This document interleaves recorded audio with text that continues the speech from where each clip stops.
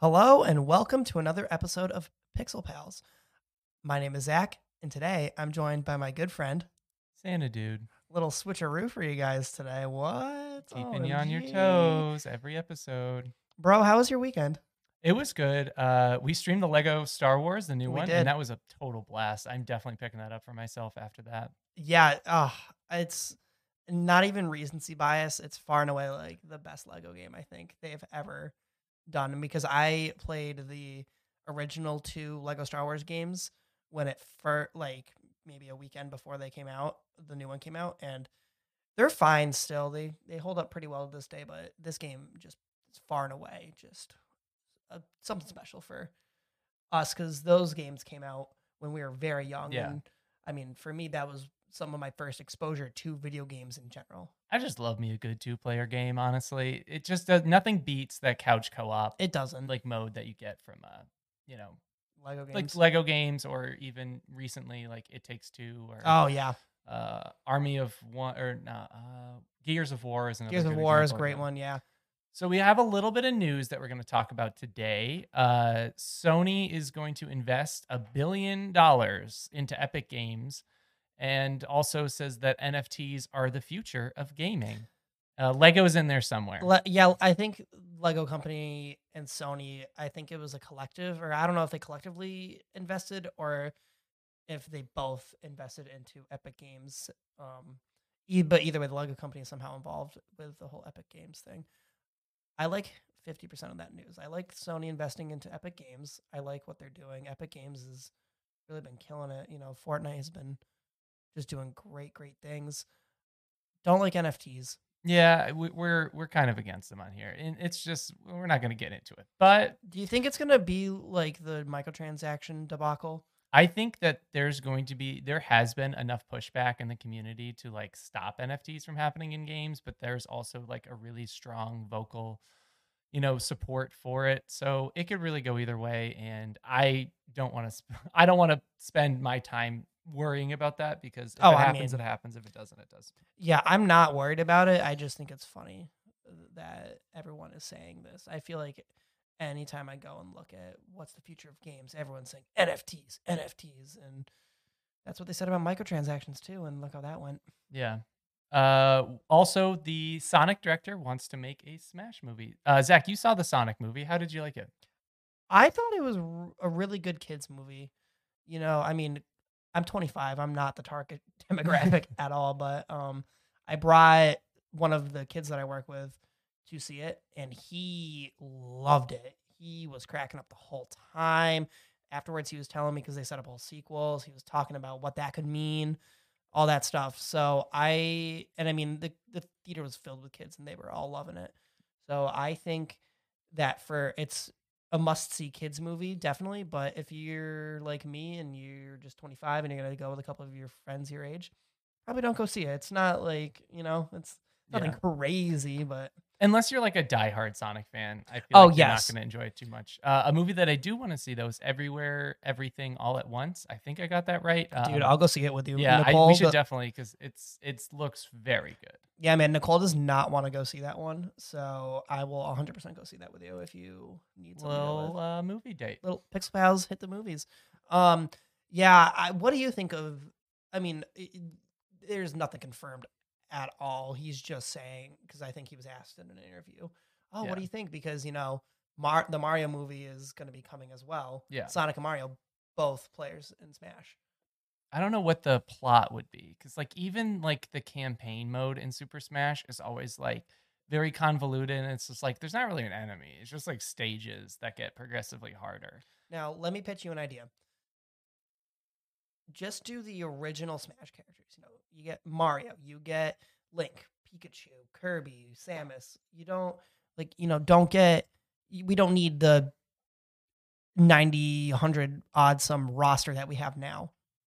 Just have it be Yeah, like the OGs. the OGs, maybe, and just have it be a tournament style movie. Maybe have it be like a team where it's like, okay, Link and Kirby versus Mario and Pikachu, and then having the teams have to fight each other and have it be a tournament movie and see which team gets to the top. I'm going to be honest with you. I do not see the Smash community taking any outcome Oh, They no, are some of the most critical people they that really I've are. ever met in my life. I mean, I think it would be really fun. I could see it if, like I said, I think the only way I would enjoy the movie is if it's kind of more of a tournament style, and maybe, in between fights they're in the locker room talking shit to each other. Like, I don't know. Yeah, But yeah, because I mean, none of the Smash campaigns are very interesting. I want Chris Pratt to be Pikachu. How he's already Mario. Ryan Listen, Reynolds is Pikachu, dude. Oh, that's true. We do have a fun little segment right after this break. We're going to be going over the history of the Zelda games and just kind of like what led Nintendo to, get to that point. And we'll be right back after this break.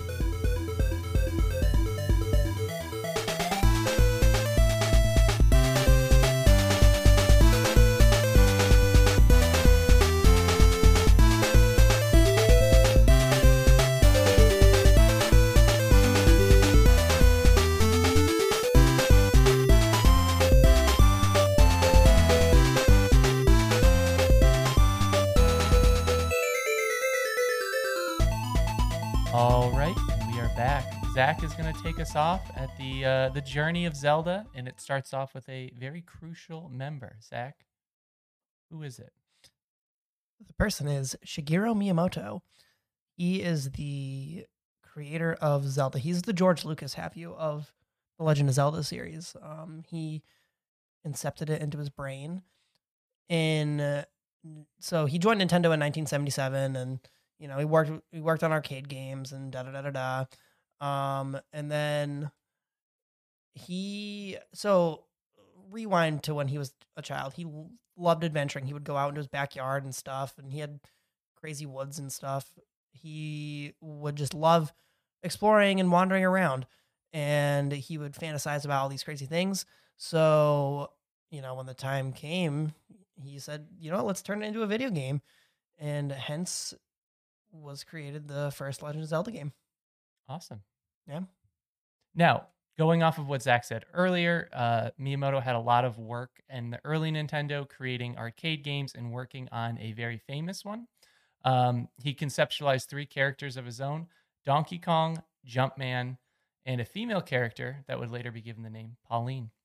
Now, this is what we know now as Donkey Kong. And then when this game got shipped to America, the character had been renamed Mario by the Nintendo's American branch. So this is one of the really first notable experiences of him working at Nintendo that's going to lead him up to creating The Legend of Zelda. So while Super Mario was being worked on, because, Donkey Kong led to Super Mario because that was so popular, blah, blah, blah. Yeah, they were trying to transition to consoles instead of arcade games, yes. Over the years between the 70s and 80s transition. Anywho, while Mario Bros was in development, Shigeru Miyamoto began working on a second game, and like at the same time.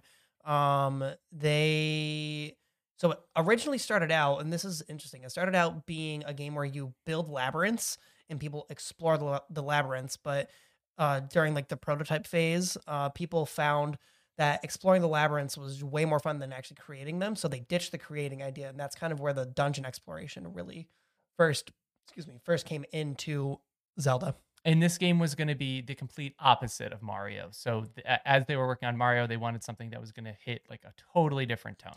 Yeah. So as they were working on this game, Miyamoto and his team became kind of thinking about the image of what they wanted their adventure game to be about. They knew it was going to be more of like an RPG because there was a few that became like really popular in Japan at the time. And then they named the main character Link. And this is a symbol of the game setting, which is going to be a combination of the past and future, with the player being able to travel between the two settings and serve as like a link between them. And we see this throughout pretty much every Zelda. There's always a few that don't have any time travel, but someone's traveling through time somewhere. Mm-hmm. And Link was actually designed to be right-handed. And in order to make the pixel art a little bit easier, they made him left-handed, which was kind of a little fun fact. I think that's a super fun fact. And Link wasn't right-handed again until Twilight Princess, and only if you did the motion controls for it, because predominantly people are right-handed. So I just think that's super funny. And then he's also right-handed in, have you ever played, I'm sure you have, the Master Quest on Ocarina of Time? Yeah. And where everything is flipped like a mirror. So he's right-handed in that because everything is mirrored. Uh, which is neat. that's pretty awesome Yeah, that Zach just knew that off the top of the head. He just went off script right there. I So did. Zach knew that without any of our notes.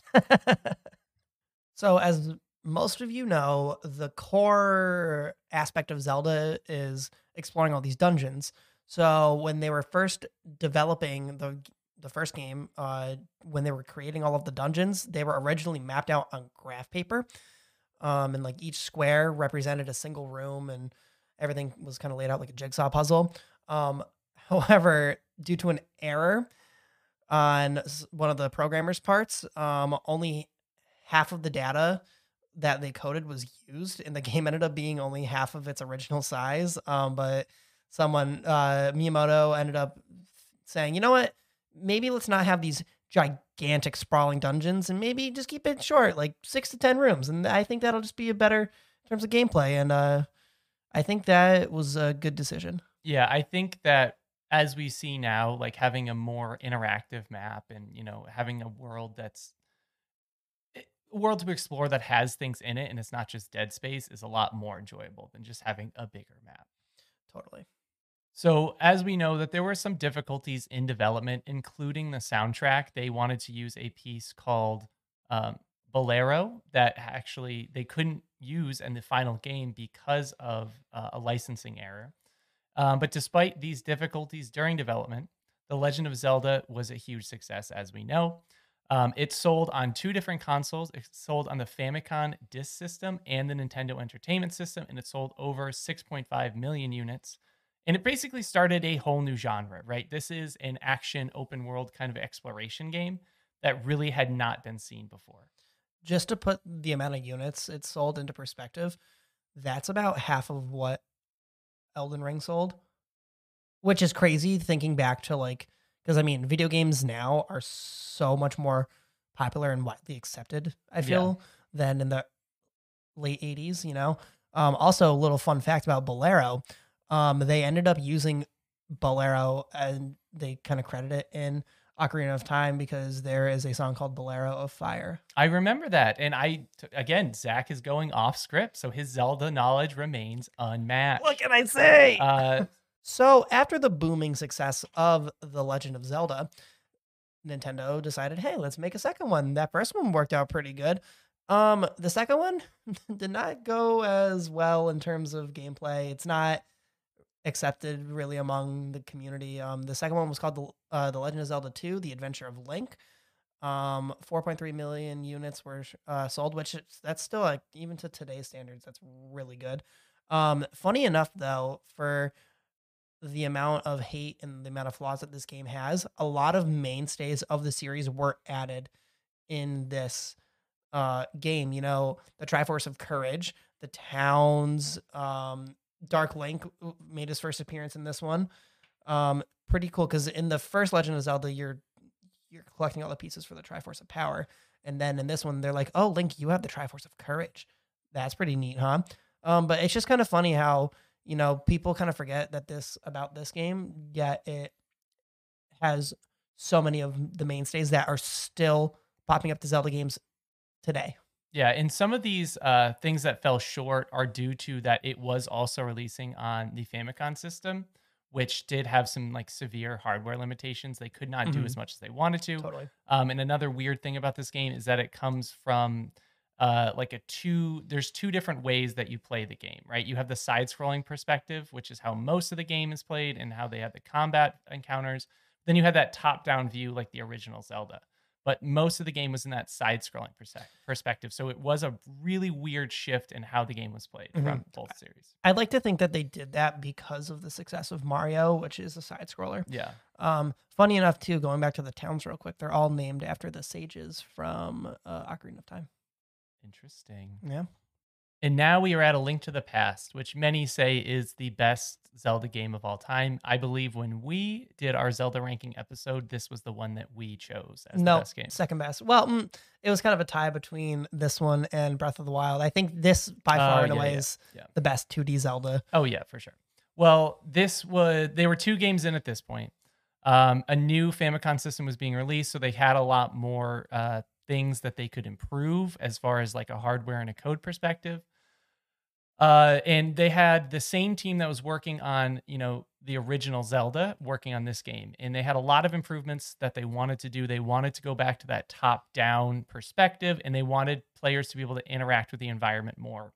An example of this is when you're pulling a switch or doing a lever, you actually press A and then go back to actually pull the switch back, which, if you've played this game, you should be familiar with that puzzle, or those types of puzzles, and how you are actually interacting with the environment in a lot more of a capacity. And it's funny because I feel like a lot of, modern games now to this day use similar mechanics to that. I mean, we're playing through Lego Star Wars right now, and even in some of the puzzles that you do, you have to hold something and pull back at the same time. I mean, for something so simple, it's still just so utilized widely among most games, 30, 40 years later. Yeah, and at this time, a lot of games had come out that were, fantasy settings and had puzzle solving and were more like RPG like.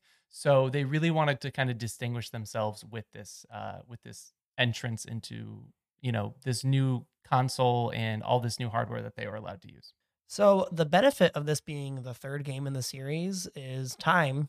Funny enough, as time went on, technology got more advanced. So the team was able to actually use ideas that they wanted to use in the first Legend of Zelda game, and they just couldn't due to either technical disadvantages or what have you. So one of them was originally time travel, where Link would be able to time travel, but that still just kind of didn't really work out for them. They just kind of ditched it. They did end up using the multi-world system, so there's the light world and the dark world, and that is I feel like that's the kind of the gimmick of the game, of the original. Gimmick of a lot of games. Well, and it's A the lot gimmick of of the a games. lot of the games now. And funny enough, speaking of the gimmicks, similar to the Adventure of Link, a lot of the mainstays of the Zelda series, such as the Master Sword and the Sages, were introduced in A Link to the Past. Also, this is the first game to have diagonal sword swinging. That was something that they really wanted to make. It kind of makes it a little bit more immersive. I mean, as immersive as a game like this can be. Obviously, there's like a graphical, you know, Right. discrepancy in what we have today. But that diagonal sword swinging was something that the developers really wanted to get in there, and they had to kind of rework how Link was swinging his sword, but they were able to do it. And obviously, if you play the game, it makes the combat feel a lot more immersive and, just a better overall experience. So you don't have to set yourself up to the left, right, up, or down of an enemy. You can kind of slash in a different way. Yeah, it makes it feel more fluid. Yeah, it seems like a small thing, but that was something that the developers really wanted to add. So a thing that they wanted to add in this game was the, core features of using different items besides the sword and the shield, like arrows and bombs, in tandem to create things like bomb arrows or fire arrows or ice arrows. They felt like that Link should always have his sword equipped, so this idea was actually shelved until the next game in the series. Miyamoto also wanted to include like an RPG like party setup, kind of like a JRPG where you manage a team, and that Link would be accompanied by companion characters. But they really didn't work, and a lot of the time they kind of felt like that was going to take away from the spirit of the game, where you're the lone hero, solving puzzles and saving the princess. So this idea has actually never been used, and instead, the characters that they had created for this system eventually being kind of dispersed throughout some of the other titles. Yeah, going back to the whole multiple items thing, that would just be crazy to me because I played this game. I love the Zelda franchise, but in this game alone, there's already so many items to begin with. So then to add on bomb arrows and ice Yeah. arrows, it's crazy. And I feel like they made up for it. They had like the ice wand, the fire wand, blah blah blah. So they still kind of got what they wanted. Yeah, and another thing that was scrapped was the idea of a multiple pass through the world so that you could end the game, you know, divulging from, this very linear path that these RPGs had. Um, they couldn't do it because of memory constraints, just because at this time, games were being sent out with very, very small memory compared to what we have today. But already, you know what I mean? They're already thinking about how to make this open world feel immersive, how to get your own player, experience and kind of have something different than everybody else, which I think is really cool that they were that ambitious. So A Link to the Past was released in Japan in 91 of November, Didn't make it to America until 1992. That happens, I feel like, with a lot of games, Yeah. though. Not nearly as big of a gap anymore, but I know even, like I know Elden Ring was released earlier to like a certain country or, But or, or vice versa, that was right? just due to time zone Oh, yeah, differences. yeah, Yeah. yeah, and that's usually what it is now. Is like, oh, well, it's released Tuesday here, but Monday in Australia, but that's because of the time zones. But anyways, A Link to the Past sold 4.6 million copies worldwide, which is kind of I'm shocked that it's that low of a number Yeah. compared to the first one. I wonder why that is, because I mean, this game is, I mean, and it's so funny because this game is revered as like a classic and a huge influence to pretty much most open world games that we have today. Yeah, I think a combination might be it was released on the Super Nintendo Entertainment System, Yeah. and if you weren't alive, if you weren't around in gaming at that time, like consoles were getting released pretty frequently because like these giant leaps and bounds were made in cartridges and memory, and so a lot of times you couldn't afford to move up to the next console, and if things were only getting released to the next console, you're just kind of like, hey, I'm gonna play the games that I have. Also, another reason for that delay is that localization was huge back then, right? Hmm. These games were being made in Japan and then had to be translated over to English. And you can find that there are some games that did a really good job with this, and some games that really dropped the ball or they didn't care as much about the localization. So that just me another reason why that delay was so drastic. Aonuma joined the Nintendo team after the success of A Link Between Worlds. He graduated from the Tokyo National University of Fine Arts and Music in 1988. He got his master's in composition design, and as well as working on Japanese karakuri puppets. I'm sorry if I butchered that. Um, his grandfather and uncle were carpenters, and he grew up watching them craft things, which inspired him to do the same when he was a little guy. Whenever there was drafting or craft homework from school, he would take the opportunity to use a hammer and nail to make creations of his own, which I think is super duper cool. So Enuma starts working at Nintendo, and he hadn't really played a lot of video games. He didn't have like a really huge interest in it. It was just a job for him. But he turned to his girlfriend at the time and asked her to provide him with an introduction to games. He played games like Dragon Quest on the PC, and he really started to enjoy them. He like stayed up all night, and his girlfriend was coaching him like you need to go south 5 steps, and just giving him the lay of the land on games. Over time, though, Anuma began to appreciate the fun of video games, and he found himself particularly fond of A Link to the Past. Zach butchered that in the last section. Yep, totally Uh, said Between Worlds, might be. It's like the uh, exact same game. and so, after working on a number of projects and collaborating with external developers, he eventually developed a game of his own, which was called Marvelous Another Treasure Island. The game was released in 1996 and drew inspiration from A Link to the Past. Upon playing it, Miyamoto invited Anuma to work with him in the Zelda team on a new project that they were developing for the Nintendo 64. And I think we might know what game this is. I doubt it. So, after development wrapped on A Link to the Past, the game's chief programmer managed to acquire a development kit for the Game Boy, and he started messing around with it. And it was kind of like his hobby project of sorts, which is kind of cool. And at the time, the Zelda department only had access to a single Game Boy development kit, and they used it to create the prototype for a Zelda-like game, which in turn turned into Link's Awakening. You thought we were going to be talking about Ocarina of Time, didn't you? Ugh. So that this is just the chronological order of the games that got released. Obviously, as this is being worked on, Ocarina of Time is also being worked on, and the Game Boy was released in 1989 alongside Super Mario Land, which was the first Mario game to be developed without the involvement of the Mario or Zelda team. So while the team was working on Link's Awakening, a popular show at the time, Twin Peaks, was really enthralling people with the story of a number of characters in a small town. Now Miyamoto had always kind of stressed that it wasn't a huge storytelling genre or type of game, and instead to prioritize fun and intuitiveness.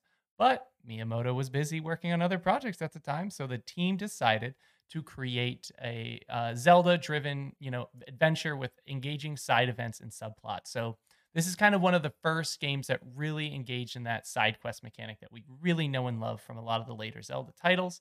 And there are some like twists and turns in this. So basically, this was one of the first games that really had a really fleshed out story, and they focused more on the story than just the game itself. And with the power of the Game Boy, they were able to pull it off because they were surprised at how powerful the Game Boy actually was.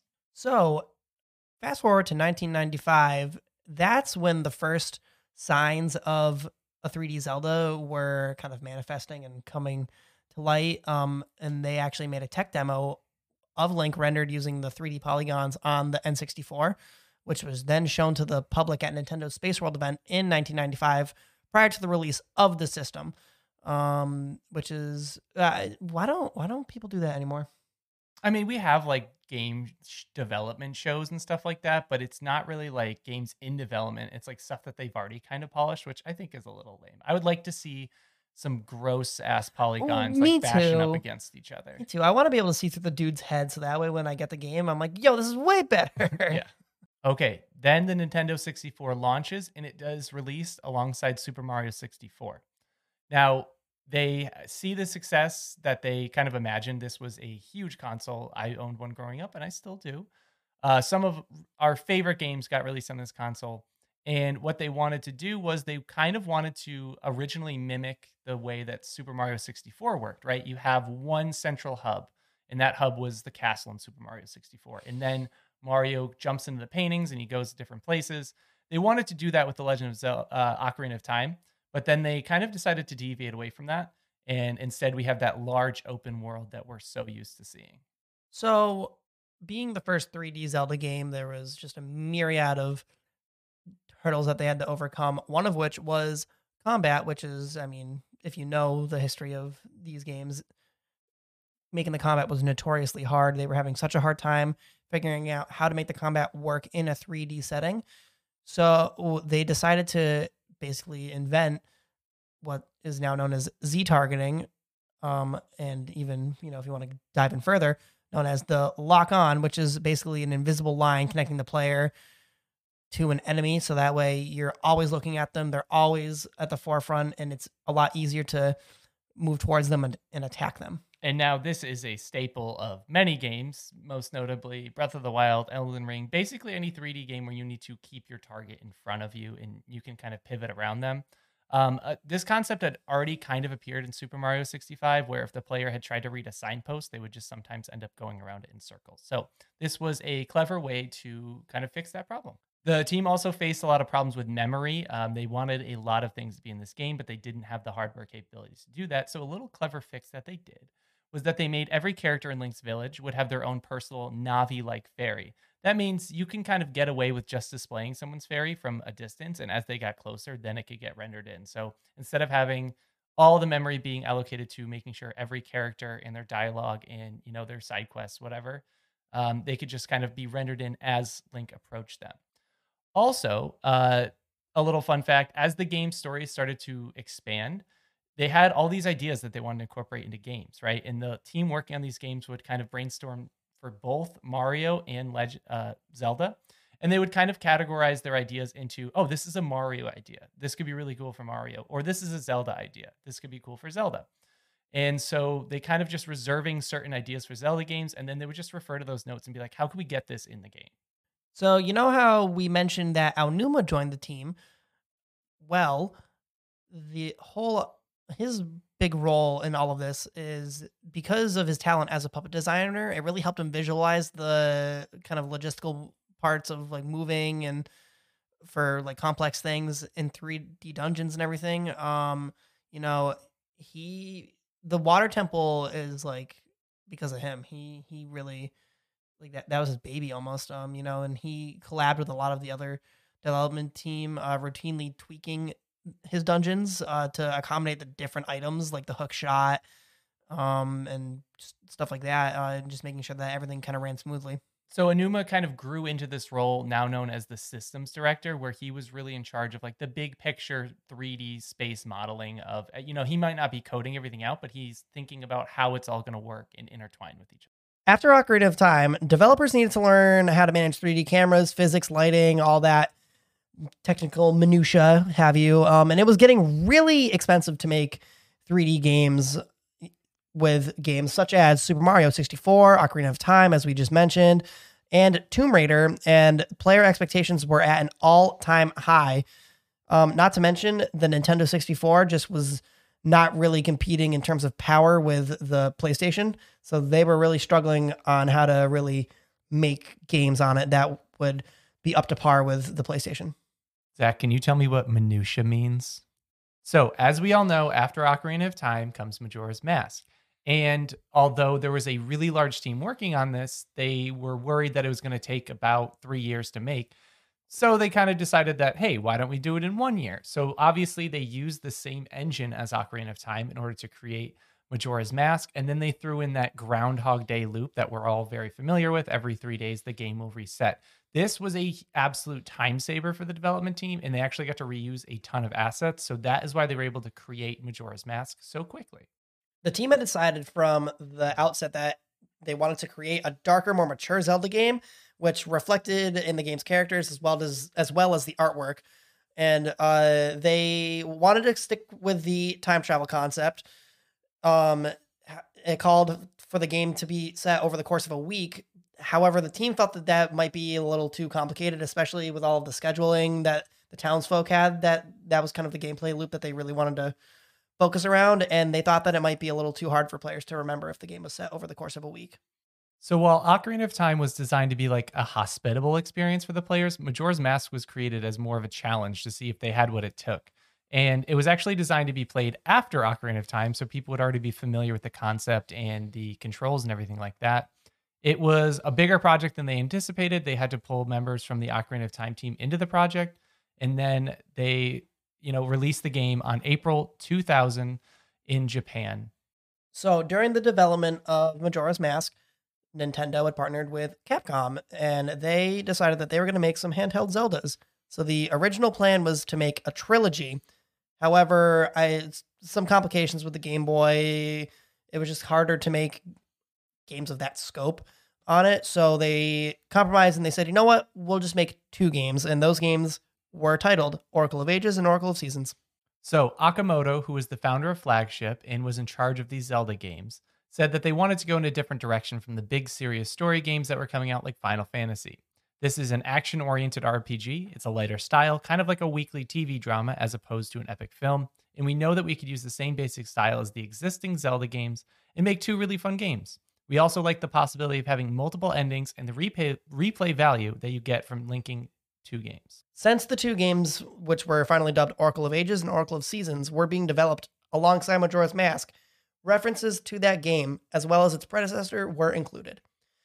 Oracle of Ages contained characters that appeared in Majora's Mask, while Seasons, the player would meet characters from Ocarina of Time. So Oracle of Seasons and Oracle of Ages were eventually released on the same day, first in Japan and then in North America and Europe. As intended, the games were designed to be played in any order, with the second serving as a sequel to the first. Now, they were both delayed, and they were just published just a month prior to the Nintendo's next portable platform, the Game Boy Advance, which is a little unfortunate. But they still went on to sell a combined total of 3.96 million units worldwide, and would lead to director Hidemaru Fujibayashi joining Nintendo as a full-time employee of the company years later. In August 2000, Nintendo officially revealed Project Dolphin, dubbing it the Nintendo GameCube. At E3 the following year, they unveiled 15 launch titles, which among them included a new Legend of Zelda. They also released footage of what this new Zelda might look like. It was super hyper realistic. It was Link fighting a Ganon-like creature, and everyone was super excited for the future of the franchise. If you tuned in to last episode, this is what me and Stella were talking about when eventually they would release Wind Waker after this tech demo, and everyone was really confused because they saw this really realistic style that kind of mimicked Ocarina of Time, which is better graphics, and people were very confused overall. So this was kind of a weird move by Nintendo, and we're going to get into why that happened. So at this point, some of the character designers, both who had worked on the Space World 2000 tech demo, which is what we just talked about, felt like they needed to create something entirely new instead of doing the same thing that Ocarina of Time and Majora's Mask did, and that's how we got Toon Link. They pitched this idea for a cartoon Link, and it was very well received by the development team. Animation tests soon followed, and the team began experimenting with how this new Link was going to fight the monsters. This resulted in a demo reel which convinced the designers and the director that this was the way to go, and that cell shading or toon shading techniques would help achieve the visuals they envisioned. Pretty interesting how this is one of the first games that have had cell shading in it. I did not expect Wind Waker to be like that. Yeah, I know. Such an iconic art style. So at this point, the team had realized a lot of the advantages that this new visual was giving them. It was easier to make puzzles and mechanics stand out in a meaningful way, and that the belief among the team at the time was that the photorealistic visuals actually made it more difficult to convey things. So that's why they went with this cartoony or cell shaded type style for Wind Waker. The development team had decided to set this new Zelda game among the seas early on in the development process. During this, the team envisioned what sort of characters would reside in the world and what they would look like and how the world's mechanics would all come together. So after, the development team had been working on this game, they were going to show off a clip at Space World 2001 and then followed by a playable demo at E3 the next year. Reactions to this game were, varied, and a lot of people were assuming that Nintendo was going for the more childlike audience with this game. While pre-orders and initial sales for The Wind Waker were satisfactory, they began to lose steam pretty quick. Afterwards, growing to just 4.43 million units worldwide, which was far lower than Ocarina of Time's 7.6 million. In Japan, this was largely attributed to the fact that the video game market had started to decline.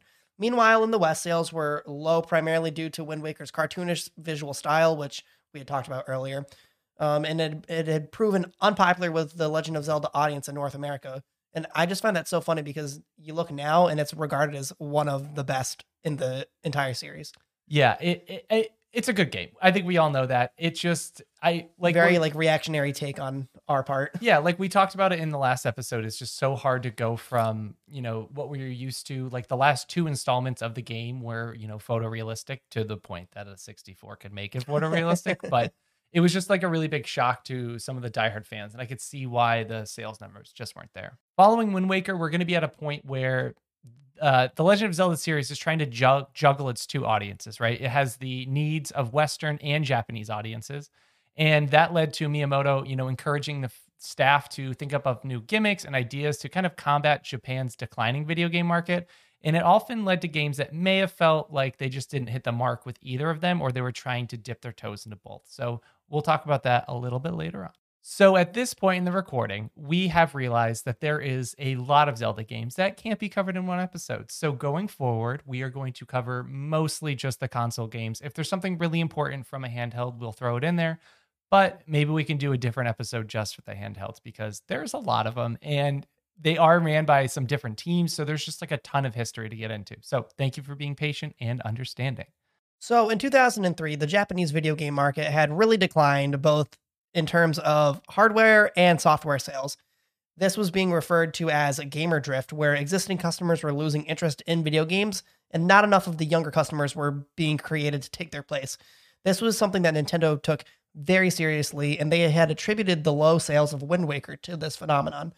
And as a result of the low sales of Wind Waker, the Nintendo team in North America didn't really know what to do with the Legend of Zelda franchise and where it needed to go next. And they weren't exactly sure what the future would hold. So by the time that Wind Waker was released, game development costs on consoles had kind of risen significantly. You had to get more people, things costed more.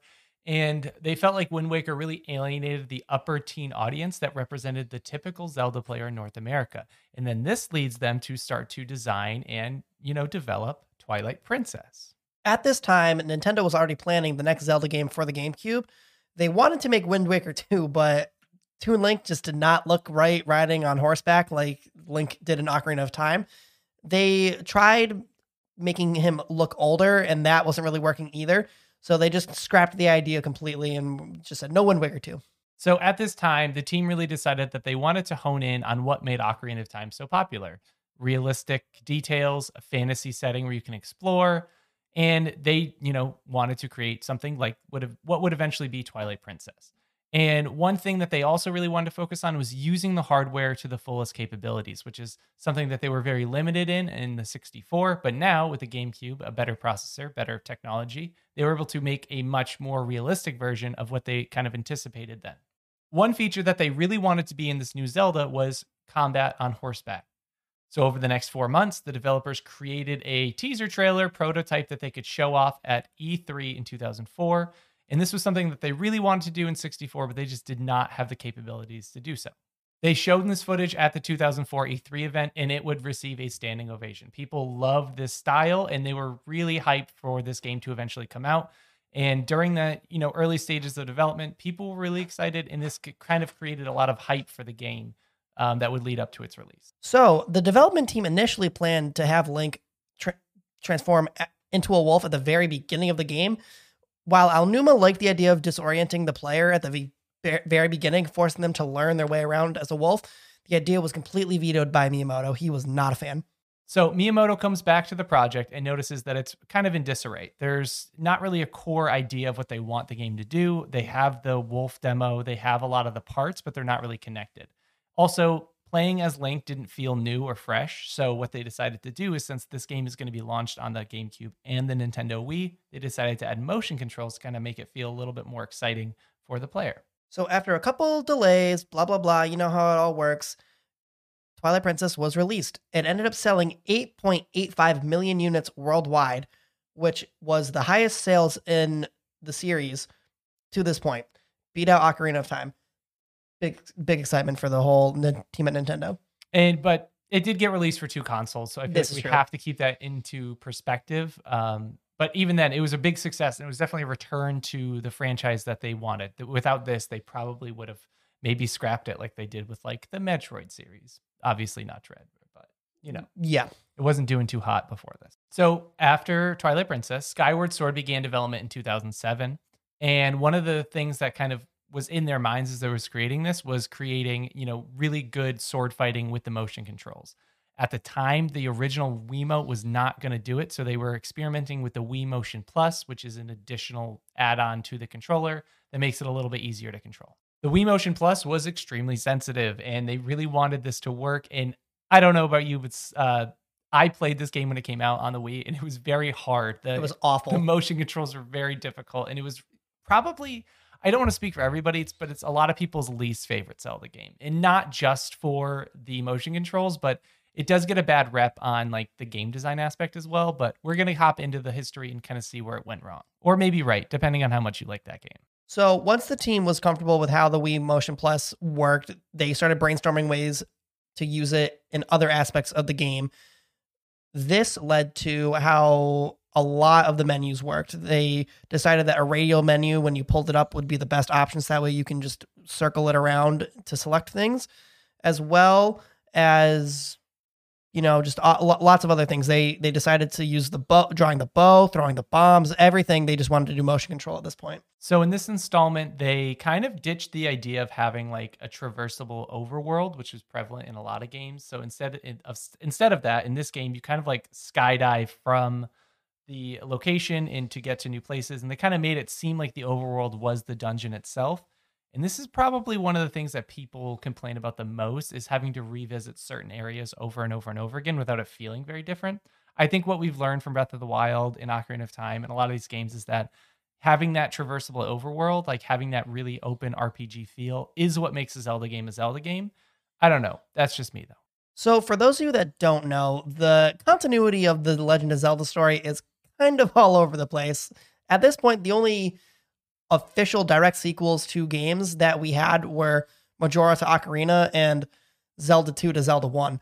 Other than that, they were, as far as we knew, all just separate stories, until in Wind Waker, the story kind of took a different direction, and it made it seem like, well, oh man, this one's also connected to Ocarina of Time. So then Nintendo did a lot of legwork to try to retcon everything and double back. And when Skyward Sword was announced, they were saying that this was the first chronological instance of the Legend of Zelda story. Yeah, and there's like a lot of lore that's kind of set up in this. If you've ever used like the Hyrule Historia, like there's a ton of stuff that is covered in Skyward Sword that will be, used later on in the series, even though a lot of these games came out before it. So this game had really positive critic reviews, but it had really kind of a mixed feeling as well as like player reviews. This game did sell about 3.67 million units. So compared to Twilight Princess, this was pretty low. And it kind of makes sense because there was a lot of things that weren't prevalent in this game, or that were kind of seemingly forced in this game, that fans just did not enjoy. But it was kind of intuitive at the time, so I could see why critics gave it a good rating, or how the critics enjoyed it. So we have reached Breath of the Wild. Zach is as giddy as can be. Yeah, I can't wait. And at this point, Zelda executives knew that Skyward Sword, that people did not like the linear restrictive nature of the game. Like that game felt more like a Mario game to some than it did a Zelda game. So what do? They're going to make a really big world for everyone to explore. And that is how we got the initial concept of a pure open world Zelda, which we got in Breath of the Wild. So originally, Breath of the Wild was set to only release for the Wii U, and the early concepts and development for this had two broad goals. Number one, to create an open world game set in a large, seamless environment, which we had just mentioned. And number two was to rethink the entire conventions of the Zelda series. They wanted to do something totally different that they haven't really done ever for a Zelda game. So, going off of rethinking the conventions of the game, the team suggested by reimagining Link in the kind of adventures he would go on. They had considered the amount of freedom to brainstorm interesting takes on the character. They just wanted anything the team could think of. An early idea possessed Link with an artificial arm that would be capable of turning into different items, which they're actually recycling for it looks like they're recycling this for the next Breath of the Wild. They also had an idea where, and this was actually a game pitch, The Legend of Zelda Invasion, which would see aliens invading Hyrule and stealing cattle, similar to that side mission in Majora's Mask, as well as Hyrule Wars, which was a game where Link would charge across a war-torn battlefield with enemies shooting laser beams. So development on the new Legend of Zelda game for the Wii U kicked off in 2013. The Skyward Sword director had been put in charge and began pondering how to kind of rethink the conventions of Zelda, but still within the structures of an open world game. What they came up with was they were going to create a game that had no walls. Basically, you could traverse anywhere, do anything at any point. And that's pretty much what we got in Breath of the Wild. But it was kind of revolutionary for the time, considering that a large part of Zelda's core gameplay mechanics included dungeons, which we see how they kind of did that very tastefully in Breath of the Wild. But the whole overworld was pretty much explorable from the get-go. And as we've seen with like speedrunners and stuff, you cannot stop people from breaking this game, which is a huge reason why it's been so popular. So one of the team's primary objectives was to ensure that the game world felt dense enough. They did this by balancing three keywords: distance, density, and time spent. Because this was Nintendo's first open world project, the terrain artists would walk around the company's hometown of Kyoto with a map of the city, and they just kind of used the experience to determine just how large they wanted the game map to be and how long it would take you to actually traverse it. And this would also give the team a sense of how to spread events out, such as enemy counters, other elements across the world, as well as accounting for both distance and density. They also really wanted to make sure that the amount of time the player might spend on a single element placed in the game world was, depending on the size and complexity of what they ran into in the world. And I think that this is the one thing that, like, obviously it's a really good game. Most people would say it's like their favorite game. I do think this is one thing they did struggle with, right? Like, to me, 100%. Sometimes when you're walking through, even if it's realistic, right? Even if it's realistic for like a natural setting, it's a video game. Sometimes it's just a little boring. I don't want to have to walk 10 minutes, but hey. No, I couldn't agree more. That's just me. So eventually, this new Zelda's world is going to be 12 times the size of Twilight Princess's. And again, we know that this released on the Switch. It was not ended up releasing on the Wii U. No, it did release on the Wii U as well. It was a similar situation to Twilight Princess, where it released on the GameCube and the Wii, because I think due to the really crappy sales for the Wii U, they're like, I don't think we're going to make a lot of money on this one. So they decided to also make it a launch title for the Switch. That's just my guess. Zach, you really couldn't just let me make that mistake and then we just use a different take where I get it right? Okay, fine. All right, it released on both. So for those of you that don't know, Breath of the Wild, it did all right, I guess. It's a pretty good game. It's a pretty good game. This game sold 18 million units across the Nintendo Switch and the Wii U, which, if you guys know numbers, creamed any other Zelda game ever. Yeah, the 5 people that got on the Wii U, I bet still had a really good time with it. Oh, 100%. This is easily one of Nintendo's most successful games ever. Yeah, it's pretty good. I didn't buy it. I just used Zach's copy. Whatever. So we really want to thank you all for listening and tuning into this episode. It was a lot different than what we've done in the past. We've done a lot of, content creator and gamer interviews, and we're still going to do that part of the podcast, but we wanted to add some variety. So this is our first hand at like educational content, and I think it went okay. But if you have any feedback, please let us know. And we are reaching towards the end. So Zach, what do we do at the end of every episode? We tell you to follow us on everything. Please go check us out on Twitter at Pixel Pals Podcast, TikTok as well. We have a Patreon now. The link is in the Twitter. If you guys want to support us financially, that would be amazing. I don't know if I've ever told Zach this. I also link all of this stuff in the episode description as well. So there's going to be hyperlinks to our Patreon, Twitter, and email below. Yeah, but as a podcast listener, I'm not going to lie, I never check out the description. Literally never read them either. But if you felt the call to action, feel free. All right, Pixel Pals out. Pixel Pals out.